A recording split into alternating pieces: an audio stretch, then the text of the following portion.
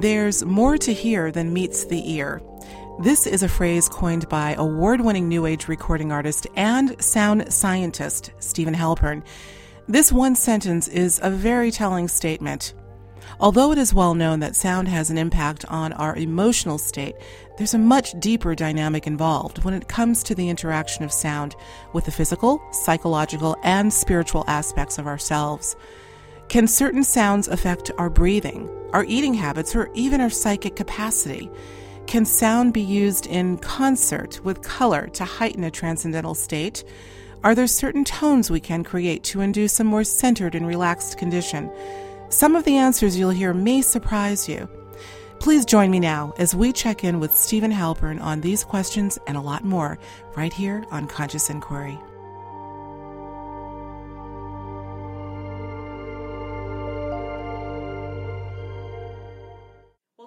As many thousands of people know, you are an expert in sound. You're an expert in harmonics and in creating music that positively influences the body, mind, and spirit. And I wanted to spend the hour today talking about the dynamics of sound and how it impacts the human condition, for better or worse. Maybe you can start by explaining a little bit, why is sound so important in our lives? Great question, and yes, it really is all that important, and much more so than most people know. Sound's important because literally at a vibrational level, we are all sound. Every atom and molecule and cell and gland and muscle and tissue in the body vibrates. Anything that vibrates makes a sound, whether we can hear it or not, but it makes a sound. So the fact that physical audible sound affects our physical material body is a no-brainer, as it was, and that's where a lot of music therapists and other people who aren't really familiar with the field think that they only talk about music affecting your emotions or music comes in through your ears. What I wrote in my first book, when I learned all this in the early 1970s, I was talking about there's more to hear than meets the ear. Our entire body responds to sound. Now, part of how I figured this out was just paying attention to my own body, and that I also found out that many people don't have the same sensitivity to sound that I have. So, for instance, even when I was a kid, eating dinner in our small family kitchen/dining room, I complained about the rumbling of the refrigerator that was hurting my stomach. And my father would slap me basically and say, "Shut up. How could something invisible affect you? I don't feel anything. Therefore, something basically must be the matter with you." Right. So at an early age, I go, okay. And when I started being able to do research in college, I found out that actually there is quite a lot of information about how different frequencies resonate in different areas of the body.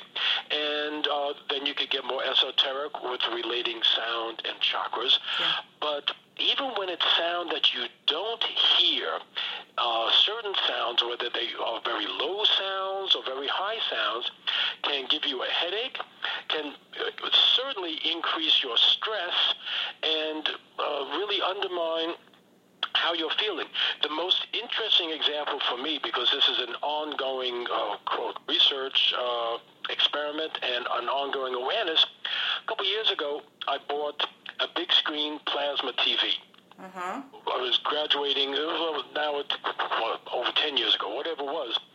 And the picture was beautiful. The guys set up, they left, and I noticed that as I was watching it, as I was watching whatever program I was watching, I was always hungry, and I couldn't stop eating. And I said, this is not like me. My pants weren't fitting. So I tried different things to find out what was different. The only thing that was different in the room was I changed my big Sony old-fashioned TV for this plasma. I found when I shut off everything, all the electricity, I unplugged everything. Until I did that, the sound, there was still a low hum. It turned out it was a secret little fan inside the plasma TV that was making me very uptight, but without being aware of what was causing it. It was a subliminal stress, and what I would do would be that I would eat or drink different things, particularly vanilla Haagen-Dazs ice cream was my drug of choice for that week until I identified the source of the sound. Wow. I got the TV taken away and got an LED, which was silent. But most people would never have noticed that. Most people, if they meditate, they may think that they're meditating and tuning into the sound of the universe, the cosmic Om. When I have people check out their homes, they find out that they're literally making the sound and feeling the sound of the refrigerator motor that transduces through the floor into their seat, or particularly if they're sitting on a cushion on the floor. And they were never aware of it, that they were tuning into the refrigerator and not to the cosmos.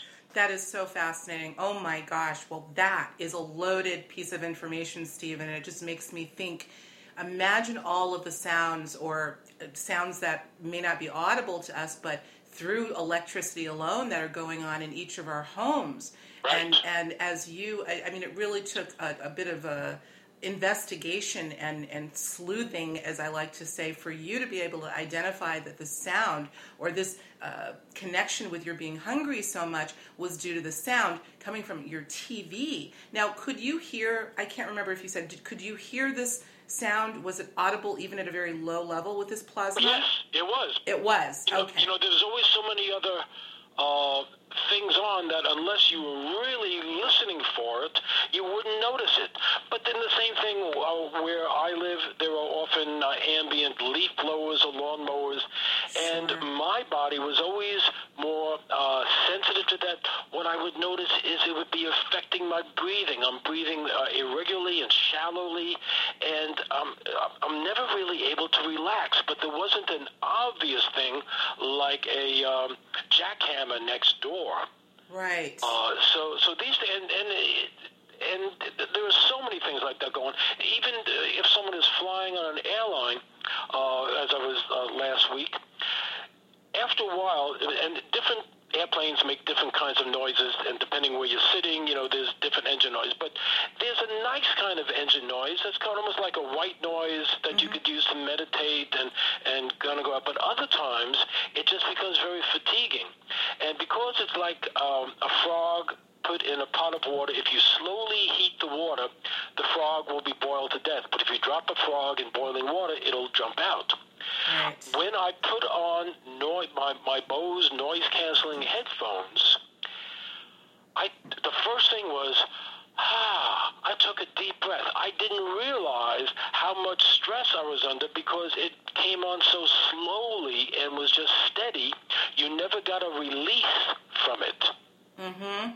And I bet that most of the people on the plane didn't notice that, and the people who had their noise-canceling headphones were the happier people on the plane. Absolutely. Wow. Well, look, this I can see right now where the universe is taking this conversation, Stephen. I think this is absolutely key for people who think of the thousands of people, hopefully, that will listen to this that will say, aha, I too have not realized how much sound may be impacting my life. So hopefully this hour or so will educate people as to how we can undo that. You think about the sounds. This is really kind of taking me off on a whole nother tangent, but so be it. I love the way these things kind of naturally flow. You think about, again, we talk about something called noise pollution. Yes. Typically we're talking about loud, very overt, invasive sounds like a motorcycle or somebody screaming, kids screaming, or just the city traffic. But again, between these very overt loud sounds and yet these subtle sounds that hit us subliminally, it is no wonder so many people are fatigued constantly. Absolutely. In my first book, which was called Tuning the Human Instrument, I talked about that and got into much more deeply in my book Sound Health. Came out in 1985, published by Harper & Row. And I did a national book tour where I was on all the big shows that were on, a lot of the big shows, the morning talk shows, AM New York, AM LA, got on a variety of other shows, and the look when I pointed these things out of the hosts, they said, "Oh, I never thought," And then another one in L.A., I won't mention her name, said, "I hate the sound of the ocean." And she lives right by the ocean because that's where her husband wanted to live. They wound up getting divorced shortly thereafter because some people love the ocean and other people drives them crazy. Isn't that something? Why? Right. It's not, we don't know why, but and different strokes for different folks. The reality was you need to take responsibility for taking at least some control where possible, and when it's not possible, there are some things, and we'll talk about that you can do to sound condition your area. But even one thing in one's bedroom, the sound of ticking clocks can keep you awake without your being aware of it. I can hear a ticking clock where most people cannot, and I've been at friends' homes, even in their living room, where I'd say, "Wow, can we move that ticking clock?" Or, "Wow, your watch is really loud." And I'm across the room, and they said to me, "You couldn't possibly have heard that," but then they realized I did. Yeah. Because I pointed out, and I said, "And the clock is behind that sofa," and I couldn't even see it. But I knew the tick, tick, tick. Sure. So, people have different levels of physical healing, and that my body, because, again, the statement that the entire body responds to sound, some things will literally get on your nerves that don't affect other people. Yes. Wow. Well, this brings me to... I want to get into what you have coined that I'll never forget called scalus interruptus, but I want to pause that for a minute because I have a feeling this is all connected. It is, because that's another hidden stressor in the music we listen to that you would never consider. It's not taught in any music class yet. Right, yeah. Well, I want to get into that a little bit deeper. But before we do, Stephen, I want to pause on this note, or stay on this note, pun intended, this scale for a moment. Now, you're talking about the fact you obviously have a hypersensitivity to sound, as do I. I've always had. I get, I prefer quiet, to be frank with you, and mellow sound. I think a lot of people do, but I think some more than others. And I'm wondering if there is any correlation with those who are particularly sound sensitive and are able to pick up on very subtle tone. Could there be a correlation between psychic ability? This just came to me. In some cases, yes. And in other cases, no. And I've been quite surprised about that. But certainly in my own life, I've noticed as I've continued in my own spiritual practices, I have gotten more sensitive, and that also translates to being more annoyed quicker at some of these sounds, and will aim to do something about it. In fact, I am also often the one at a restaurant to ask them to make the music a little softer if they can't change it. If it's fast music that's fighting the conversation that we want to do at the table, or making ourselves chew faster because we chew at the same speed as the background music. And other people who were spiritually aware just started talking louder. And I'd point out, doesn't anyone else notice how loud the music is getting? Oh, yeah. So they were just talking louder. My strategy is to try to fix or modify the situation at the source, rather than just trying to shout over the music. Exactly. I'm so glad you brought that up, because again, and I'm not going to say I thought I was the only one that was just like this, because I know there are other people that are like, yes, I'm the same way. And I find you make an interesting statement about the fact that once you really kind of kicked into high gear, your spiritual practice, you've perhaps found yourself becoming even more acutely aware of sound and loud sound and being annoyed by it. I now wonder whether that's what's going on with me. First of all, I always say I'm not going to compete with other sound. I've always been perplexed as to why people feel the need to talk loud when it's not necessary, and I'm hypersensitive from that perspective. So that's an interesting thing that our listeners can kind of take in and kind of muse over themselves. I think this is a good time to transition into the scalus interruptus thing, because Stephen, when you and I first talked and you explained it, I will never forget it. It made so much sense to me. But for those that may not know what scalus interruptus is, would you kindly explain? I certainly will. The basis of most Western European music is based on certain patterns of sound that, for those of us who live in America or Western Europe, we are culturally conditioned to unconsciously analyze the music that we're hearing so that we can project into the future when we hear music, where the music is going. If we hear a melodic phrase, if we hear some chords, we know how the chord patterns will go so that they resolve back to the tonic, the home chord.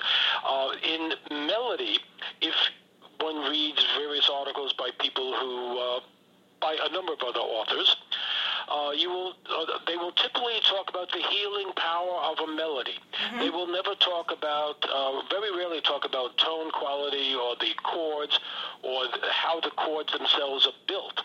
So without getting into the musicology of that, I have focused for the last 30 some odd years in my workshops at giving people this little experience, which turns out, after my comments and my video went viral, mm-hmm. is the part of my lecture that grabbed people the most. And instead of waiting till 10 or 15 minutes into my talk to get to it, I usually now just start right off. And that is, folks, I'm going to sing a little pattern of ascending frequencies.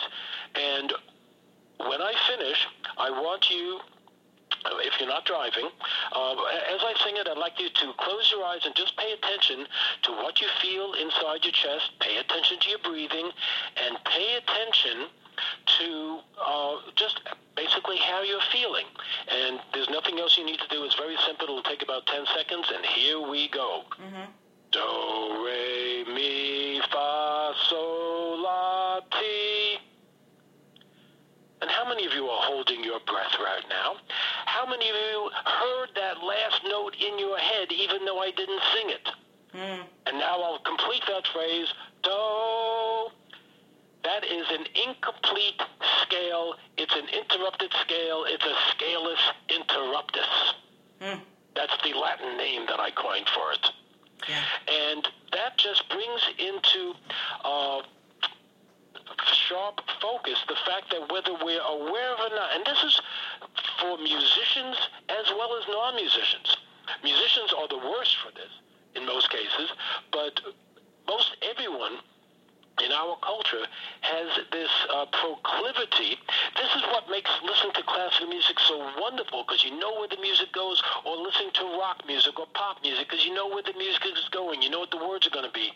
That's wonderful for entertainment. It's wonderful for emotional uplift, and et cetera, et cetera. But when it comes to relaxation, my position is it's exactly opposite to what your body wants, because relaxation only happens in the present moment. You can't relax in the future. If you're projecting where the music is going, you are projecting into the future. You can't relax in the present moment. Wow. I think the thing that I picked up on, Stephen, when you first brought up the concept of scalus interruptus was, you think about the music choices that we have today in the mainstream, including a lot of classical music, particularly rock music and rap music, and this sort of new style of harmony, if you want to call it that. A lot of it is disharmony. Mm-hmm. Many of those compositions, whether popular or classical, are scalus interruptus, right? They're not. Do you understand what I'm saying? That a lot of these pieces are not a complete scale. They'll drop off. They'll and I don't know the technical terms for certain pieces that are that will start off on a certain trajectory, but then go somewhere unexpected, perhaps to create drama or fear or excitement, some sort of an emotion in the individual listening. There's a lot of that also. Now, you're talking about film music, hip-hop, rap, all of it. goth, I think rock. all of it. Okay. Yeah. I mean, I guess what my question is, don't you see there being a prevalence of this type of broken scale in some of the popular music that we hear? And that broken scale may be done, I don't know whether the musician is realizing that's what's happening or not, but they may be breaking that scale to create an emotion of surprise. Do you know what I'm saying? And this obviously, certainly some of that in film music, that is basically a science, and there are techniques that you use. It's also, and some of our audience, and you probably remember Phil Collins when he first went solo and left Genesis. His drum sound, like there's something in the air tonight, I think was the title of the song. If you listen to the sound of his drums, when he would do the dum dum ba, that boom boom ba had what they call a reverse noise gate. Wow. If you feel what you can feel in your body, you will. What I felt when I first heard that was that it was like a sucking in a vacuum into my chest, into my heart area, and it actually was setting up an addictive response. Now, whether he knew that or not, when he got such a hit song, it was a great song, but lots of other drummers and programmers copied that sound. So then, whereas the year before you never heard it, then you started hearing that sound all over the place. It was by design to get people to be stressed. When you're stressed, you want more of the same. So it's like fighting fire with fire. It just makes it more. They never got fulfilled. So the stress, and this is why program directors would tell me in the early part of my career, we can't play your music on our show because it breaks the stress trance that we have people in. We need music that stays at a certain level of stress, a certain BPM, beats per minute, and your music just totally gets them out of that trance and kind of wakes them up and relaxes them, and that's the opposite of what we want.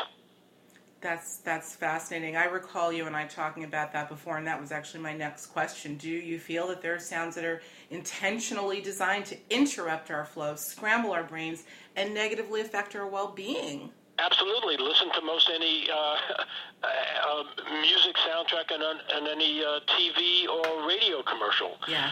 And the soundtracks in movies and now TV programs is finally developed art that they can do that through musical terms.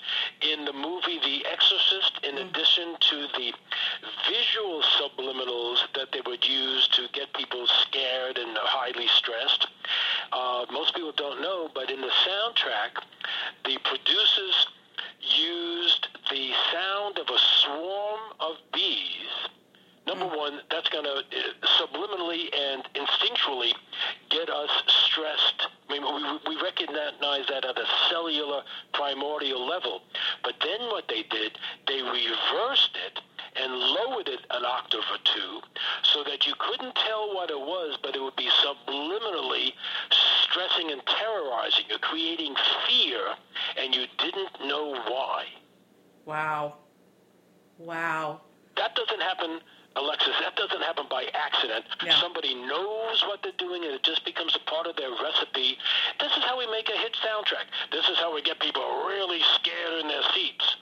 And sometimes when they have a lot of those low sounds, because different sounds resonate in different parts of the body, the low sounds resonate in the lower part of the torso. If there's too much of that low frequency, and in fact this was happening in some theaters, and they had to take out the subwoofers that they put under the seats, because it would literally cause people to poop in their seats.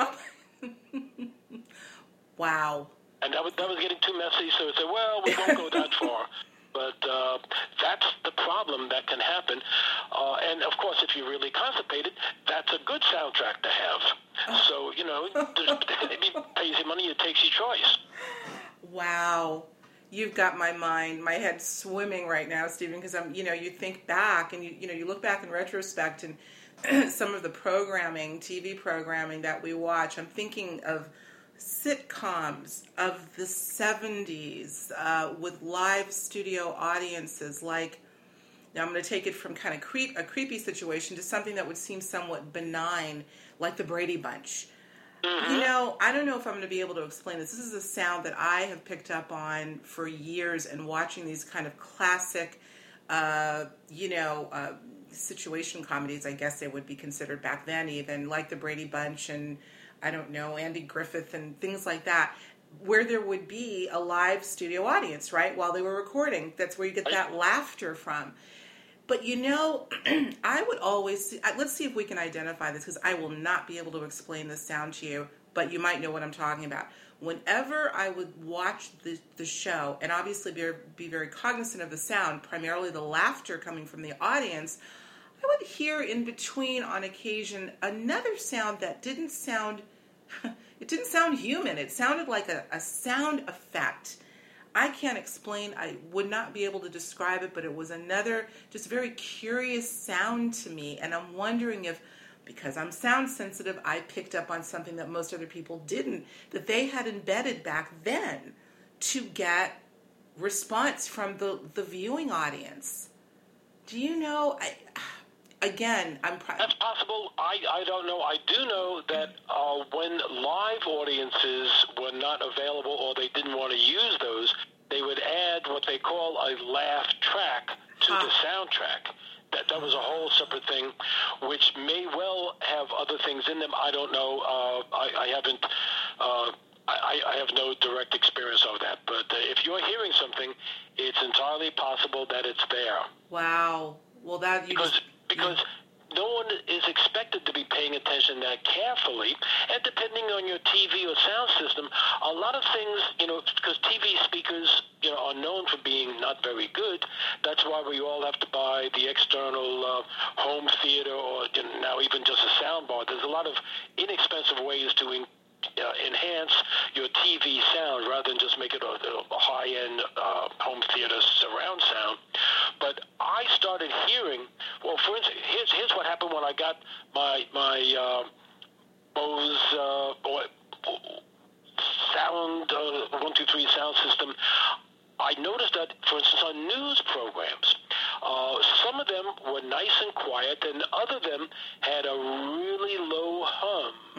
And I believe that is not that's just the sound of the air conditioner in the studios. And some studios have quiet air conditioners, just like music studios have to, and some don't. And if you have a crappy little speaker in your TV, you won't hear those low frequencies. But when you buy the add-on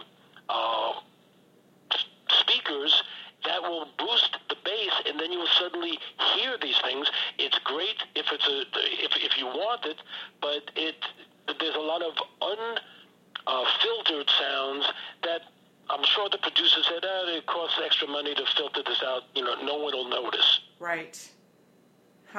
Wow. These extremely low sounds, would these be considered ELF, extremely low frequencies? No, because that can't be transmitted through speakers.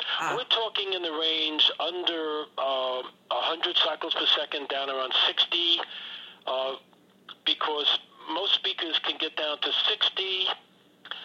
When you get down to 50 or 40, no one's going to hear 20. But down around 40, 32 cycles per second, you can still hear it. It's very low, but you also feel it.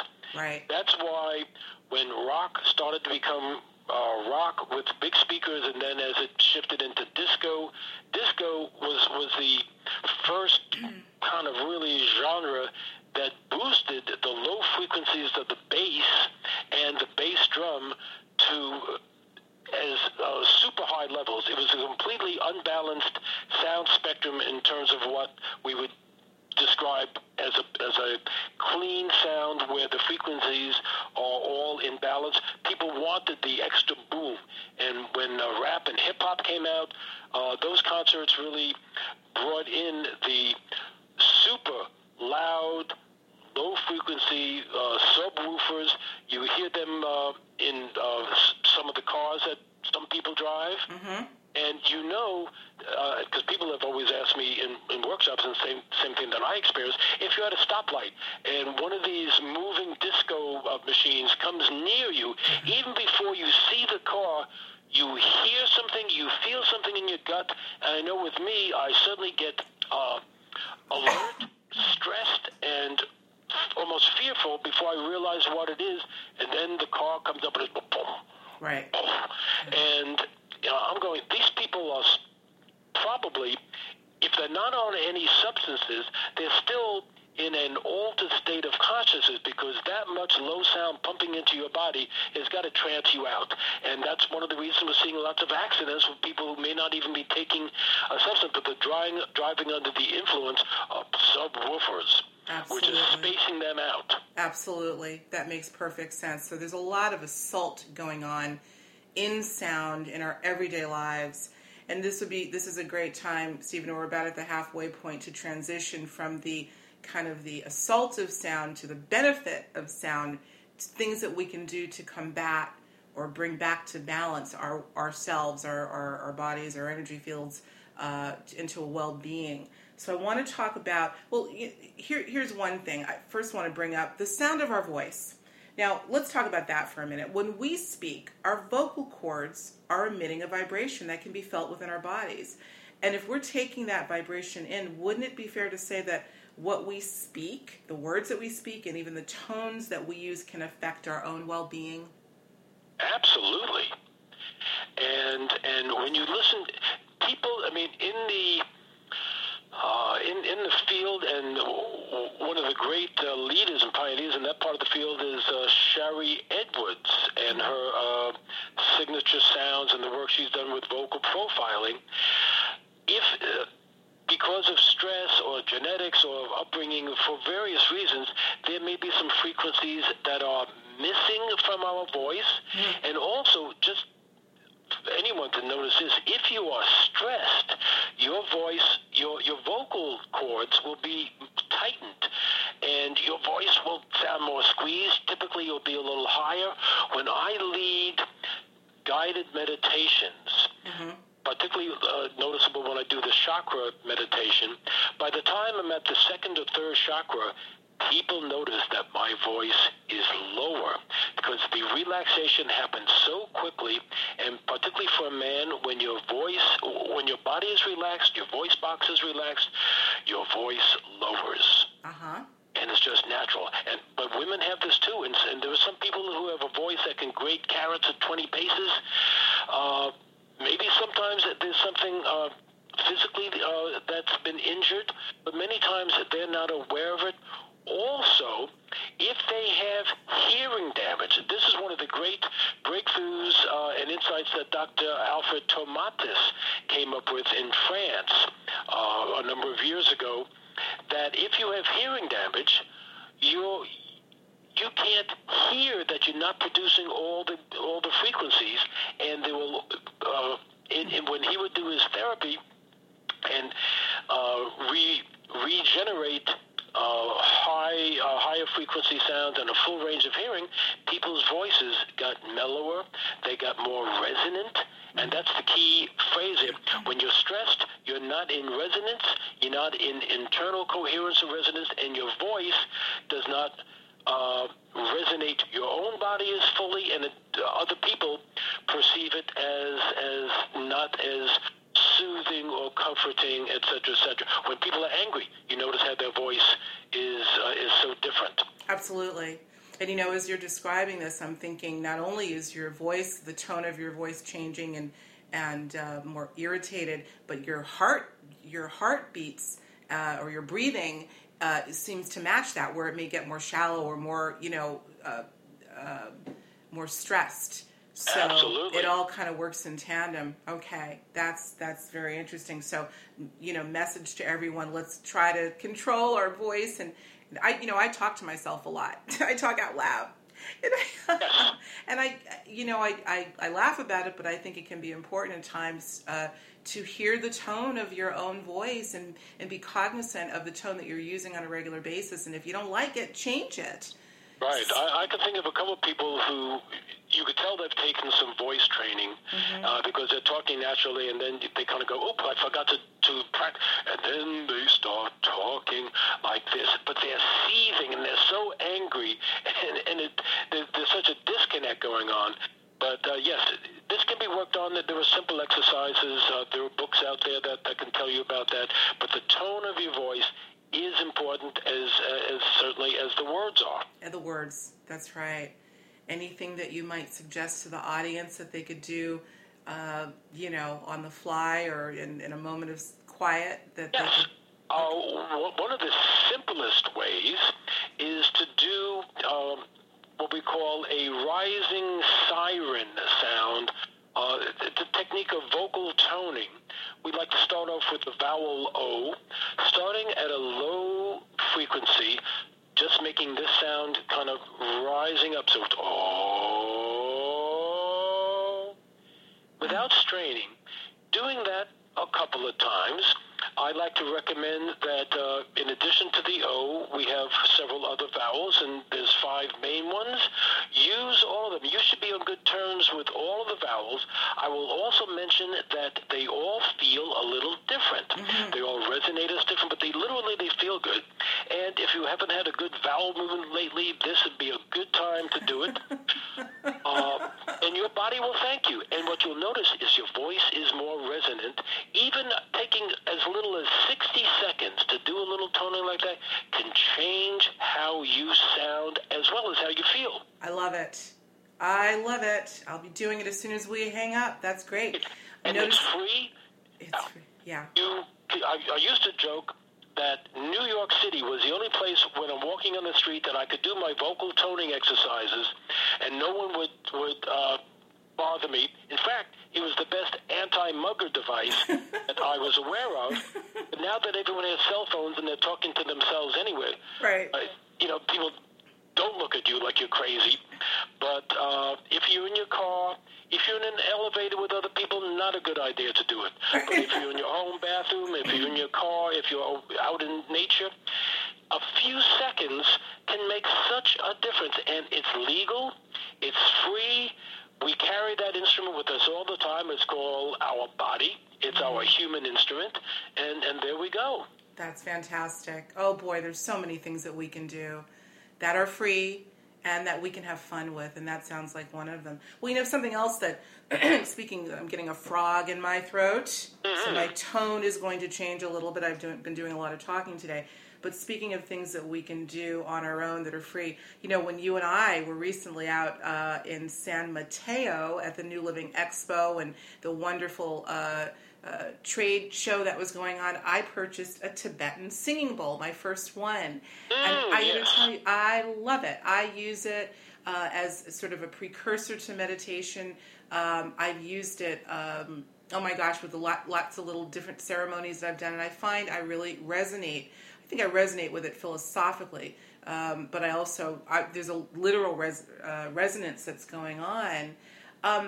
Speaking of using our voice, I've also heard, and I can't recall where this was, that when you use a Tibetan singing bowl and you match your own voice, in other words, you mimic the sound of the particular tone that's coming from the singing bowl, that it can actually enhance the experience. Have you ever heard that?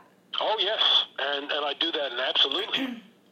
Okay, so that is helpful. So as you're going, whether it's clockwise or counterclockwise, to achieve that, maintain that particular chord, that tone, if you match your voice to just sort of mirror it, what's happening there, Stephen, when you're doing that? Well, part of what's happening is that you're in training and resonating, and because you're using your voice, you got the natural massage frequencies, giving yourself an internal massage and massaging your organs and your heart and your body likes it because we're using pure vibration and sound to vibrate the slowed down vibrations of our atoms and molecules, which are sound at a higher frequency.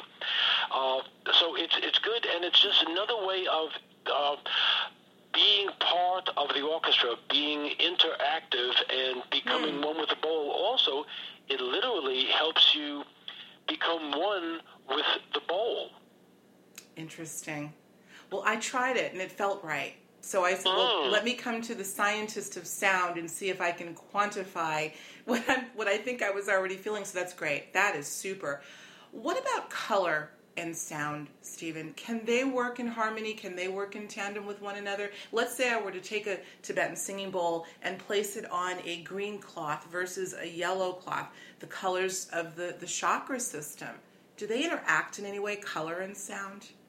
Color and sound do. I don't know about anyone who's used one individual bowl and tried it with different colors. That's certainly possible. But there's a several thousand-year-old tradition associating sounds and colors. When I produced and started performing my chakra suite, it was always in association that the first chakra relates to the color red, the keynote of C, and then I play music and I would show the pure colors on the through a slide projector back in the early days onto the big screen and have people focus their attention at the base of the spine with the color red, moving up with the color orange. Now, that's on one level of reality. There are a number of books that relate to seven, and esoteric systems as well, that relate to seven colors, red, orange, yellow, green, blue, indigo, violet, to the seven tones, C, D, E, F, G, A, B, and the seven chakras. I never claimed to be the first person to draw that analogy. I was the first person to put a soundtrack to it. And yes, you can enhance and coordinate sound and colors also just by surrounding yourselves. Since most people can't visualize that well, when I first got turned on to this in the early 70s, I went out to the fabric store, bought swatches of fabric, some silk and some velvet, my favorite fabrics, in the seven colors of the spectrum. And then I would take, one day I'd meditate with red. The next day and I called this my famous thumbtack protocol. I would hang a different color in front of my meditation pillow, cushion, and would do that. And then I would read books on numerology and see that, well, you could actually coordinate your year with a color, the month with a color, and then you could muscle test, and you could find out which ones you like, but what works for you may not work for your significant other. Oh, sure. When I first got a royal blue, electric blue carpet for my home in 1979, I had some friends who would come up and say, whoa, that's so vibrant, I can't stay here. And they would leave. And other friends said, oh, that feels like home. And for me, it was so empowering. I got so much more work done. Yeah. Of course, you can't change your carpet every day, but the little meditation area, it was easy to change the colors. Much easier than painting all the time. Right. And you said you kept the swatches in front. I'm trying to visualize how you were doing this. In other words, I was sitting in front of a wall, and instead of having a mandala at that point, I just put, let's say, a 3x4 piece of fabric, and I would just have that in my field of vision. And the next week I might try yellow. I tried these with wearing clothes. People said to me when I was teaching this in workshops, well, what happens if you wear yellow pants which are lower than your solar plexus, which is yellow? And I said, I don't know. Where do you get yellow pants? And there were only two places, a yoga store and a golf store. So I said, the golf store only has polyester yellow, allergic to that. So I bought yoga pants. And two things happened. People made fun of me, and I was feeling very ungrounded. Yeah. Wow. And I said, isn't that interesting? That for whatever reason, and maybe that's why we don't see a lot of people wearing yellow pants, particularly men. Yeah, of course. I'm getting pictures in my head right now, and it's a little bit comical. Wow. So that's something that we can work with, of course. So Absolutely. okay. Well, I want to bring something up about, excuse me, big frog in the throat today. Associating color. Now, we're kind of getting off the sound thing, although it's still related for a moment, but associating color with days, months, years. Stephen, in my case, I have always associated days of the week with a certain color ever since I can remember, and I can rattle it off real quick right now. Sunday is red, Monday is rust, Tuesday is navy blue, Wednesday is violet, Thursday is lime green, Friday is indigo, Saturday is white. Ask me that a week from now, a month from now, 10 years from now, it'll be the same answer.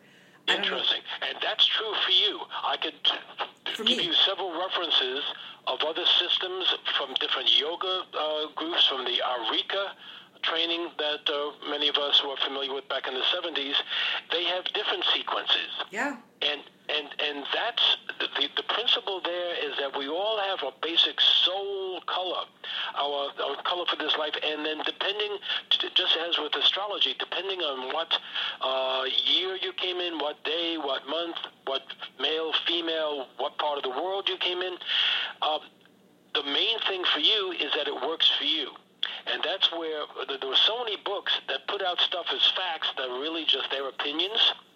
And the science that I want to just go back to the earlier answer is that sound, the relationship between sound and color is that they are both vibratory states. Mm-hmm. Sound is typically vibrating between, that we can hear, between 20 and 20,000 cycles per second, although realistically, most people hear between 40 cycles and 15,000 cycles per second. Most people do not hear the higher harmonics.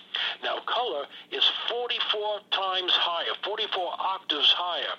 So where sound might be 200 cycles per second and 400, you go 44 doublings, and you get to about 44,000 cycles per second.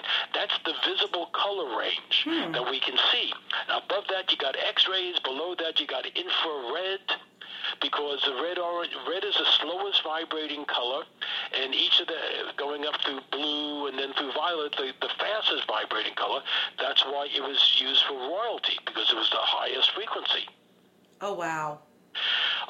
So they knew that, and you find these colors in different spiritual traditions. Sure. Again, the main thing is validate this for yourself. See what works, and then bring it in.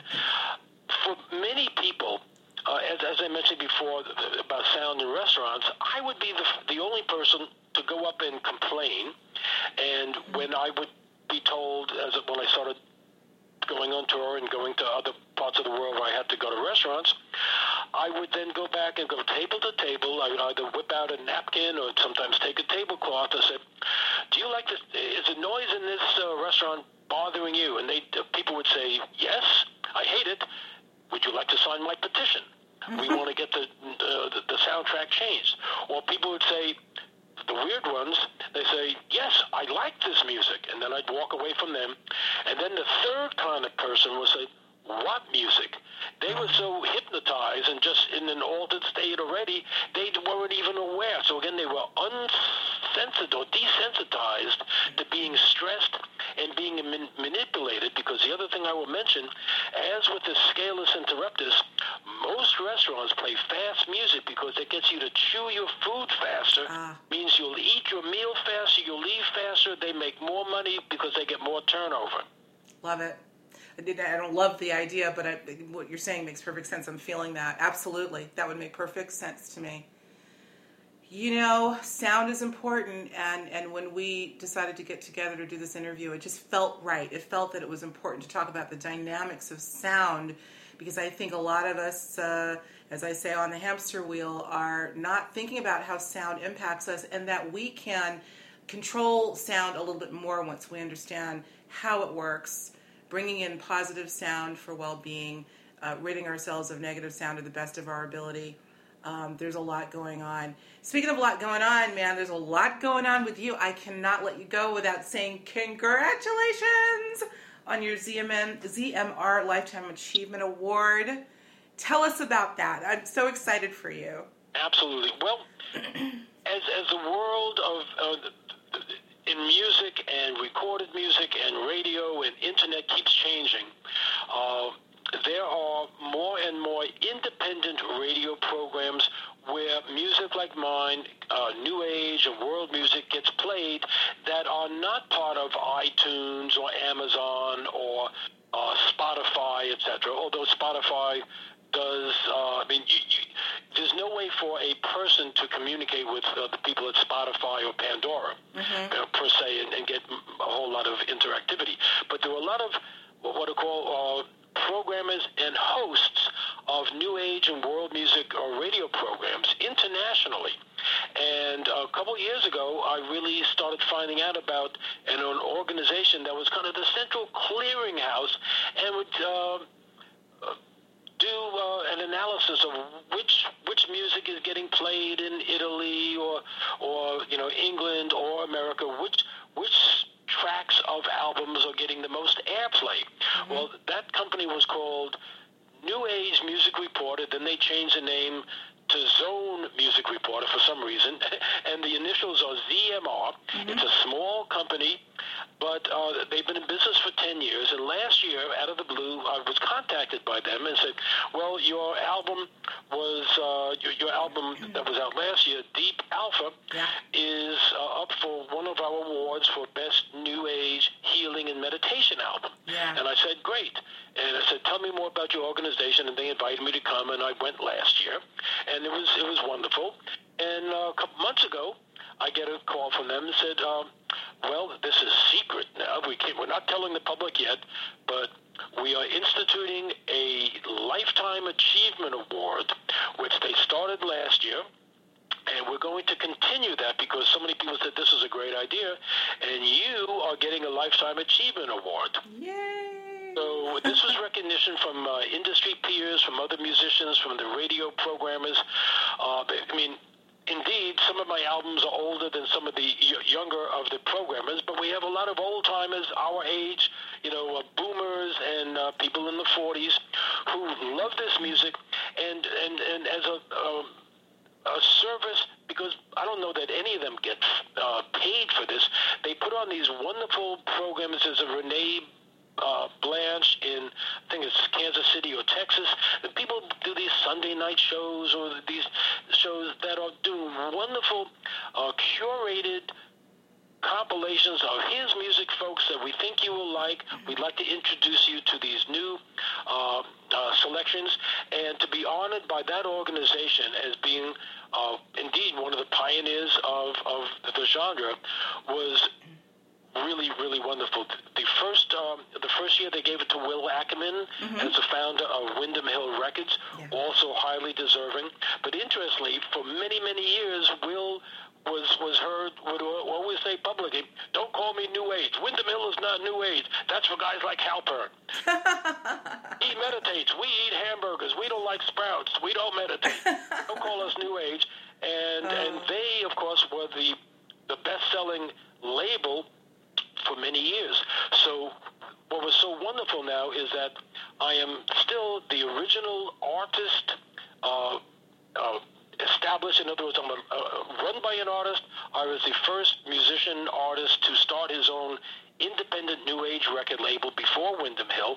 I'm still independent. I'm still composing and producing wonderful music, and it was just so wonderful to be honored and acknowledged by my peers and to put this out, because it's a level of gravitas that is also bringing more people into the field. What's so interesting, Alexis, is that the new age genre has not had the kind of honoring of its elders and founders like rock has, like classical music has, like country music. Was the Country Music Awards on last week, or is it coming up soon? BET has the Black Music and Essence Awards and the R&B Awards. Everyone else has an award except the New Agers couldn't get it together. So finally, your first Suzanne Doucet put something together 20 20 years ago. Daryl Portier and Ben Dugas put together ZMR. They had an awards program in New Orleans last month, and I was honored to be the recipient. And in fact, I put together, because someone had to, and they didn't have anyone else who had access to the materials that I had, a lifetime retrospective where there are testimonials from some of my peers. There are some slides that no one has ever seen other than myself and a couple friends, me back in the 70s with my guitar, with my trumpet, before I started playing piano, up through the years, and some really wonderful comments. And we snuck in some good teaching. That's now up on my YouTube channel, Stephen Halpern Music at YouTube, and the link is right now on my website, StephenHalpern.com. You go to the latest news in the upper right-hand corner, and you can link right to that website. And it's a really, really nice little video. Love it, love it. Well, you've given us plenty of information. Of course, we'll have all of that wonderful information linked up on the website. Well, let me just say that you are so deserving, more than deserving of these honors, and I know that there will be many more to come. And as far as your music and your being involved in this music, being older than some of these programmers themselves, your music is timeless, Stephen. Absolutely timeless. It has the ability to affect a newborn child as well as those that are considered seniors. So kudos to all that you've brought, the sound and the harmonics and the beauty that you brought to this planet through your music. Thank you so much. And thanks for this awesome discussion. Oh, this is great. A delight to be with you again. As always, the pleasure is mine. Thanks so much.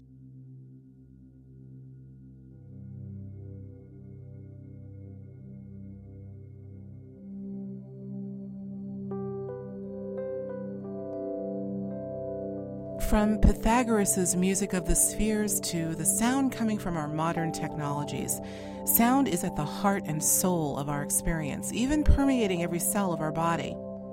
I hope you found this discussion helpful on your journey to discover more about ourselves and our world, and most of all, what we can do to make it a much better place. Thank you as always for listening to Conscious Inquiry. Until next time, I'm Alexis Brooks.